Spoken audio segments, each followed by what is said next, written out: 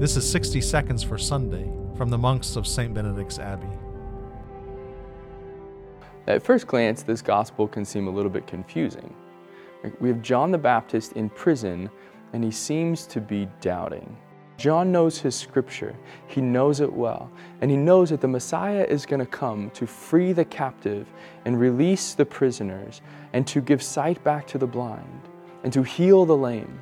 And John knows these things, and he, a captive, is imprisoned, and he says, well, I'm not being freed. Every time we pay attention to what God is not doing, we are disappointed. It's a guarantee. And yet instead, every time we pay attention to what God is doing, we are filled with faith and confidence in His work in us. Pay attention today to what God is doing in your life. For more from St. Benedict's Abbey in Atchison, Kansas, see our website, kansasmonks.org.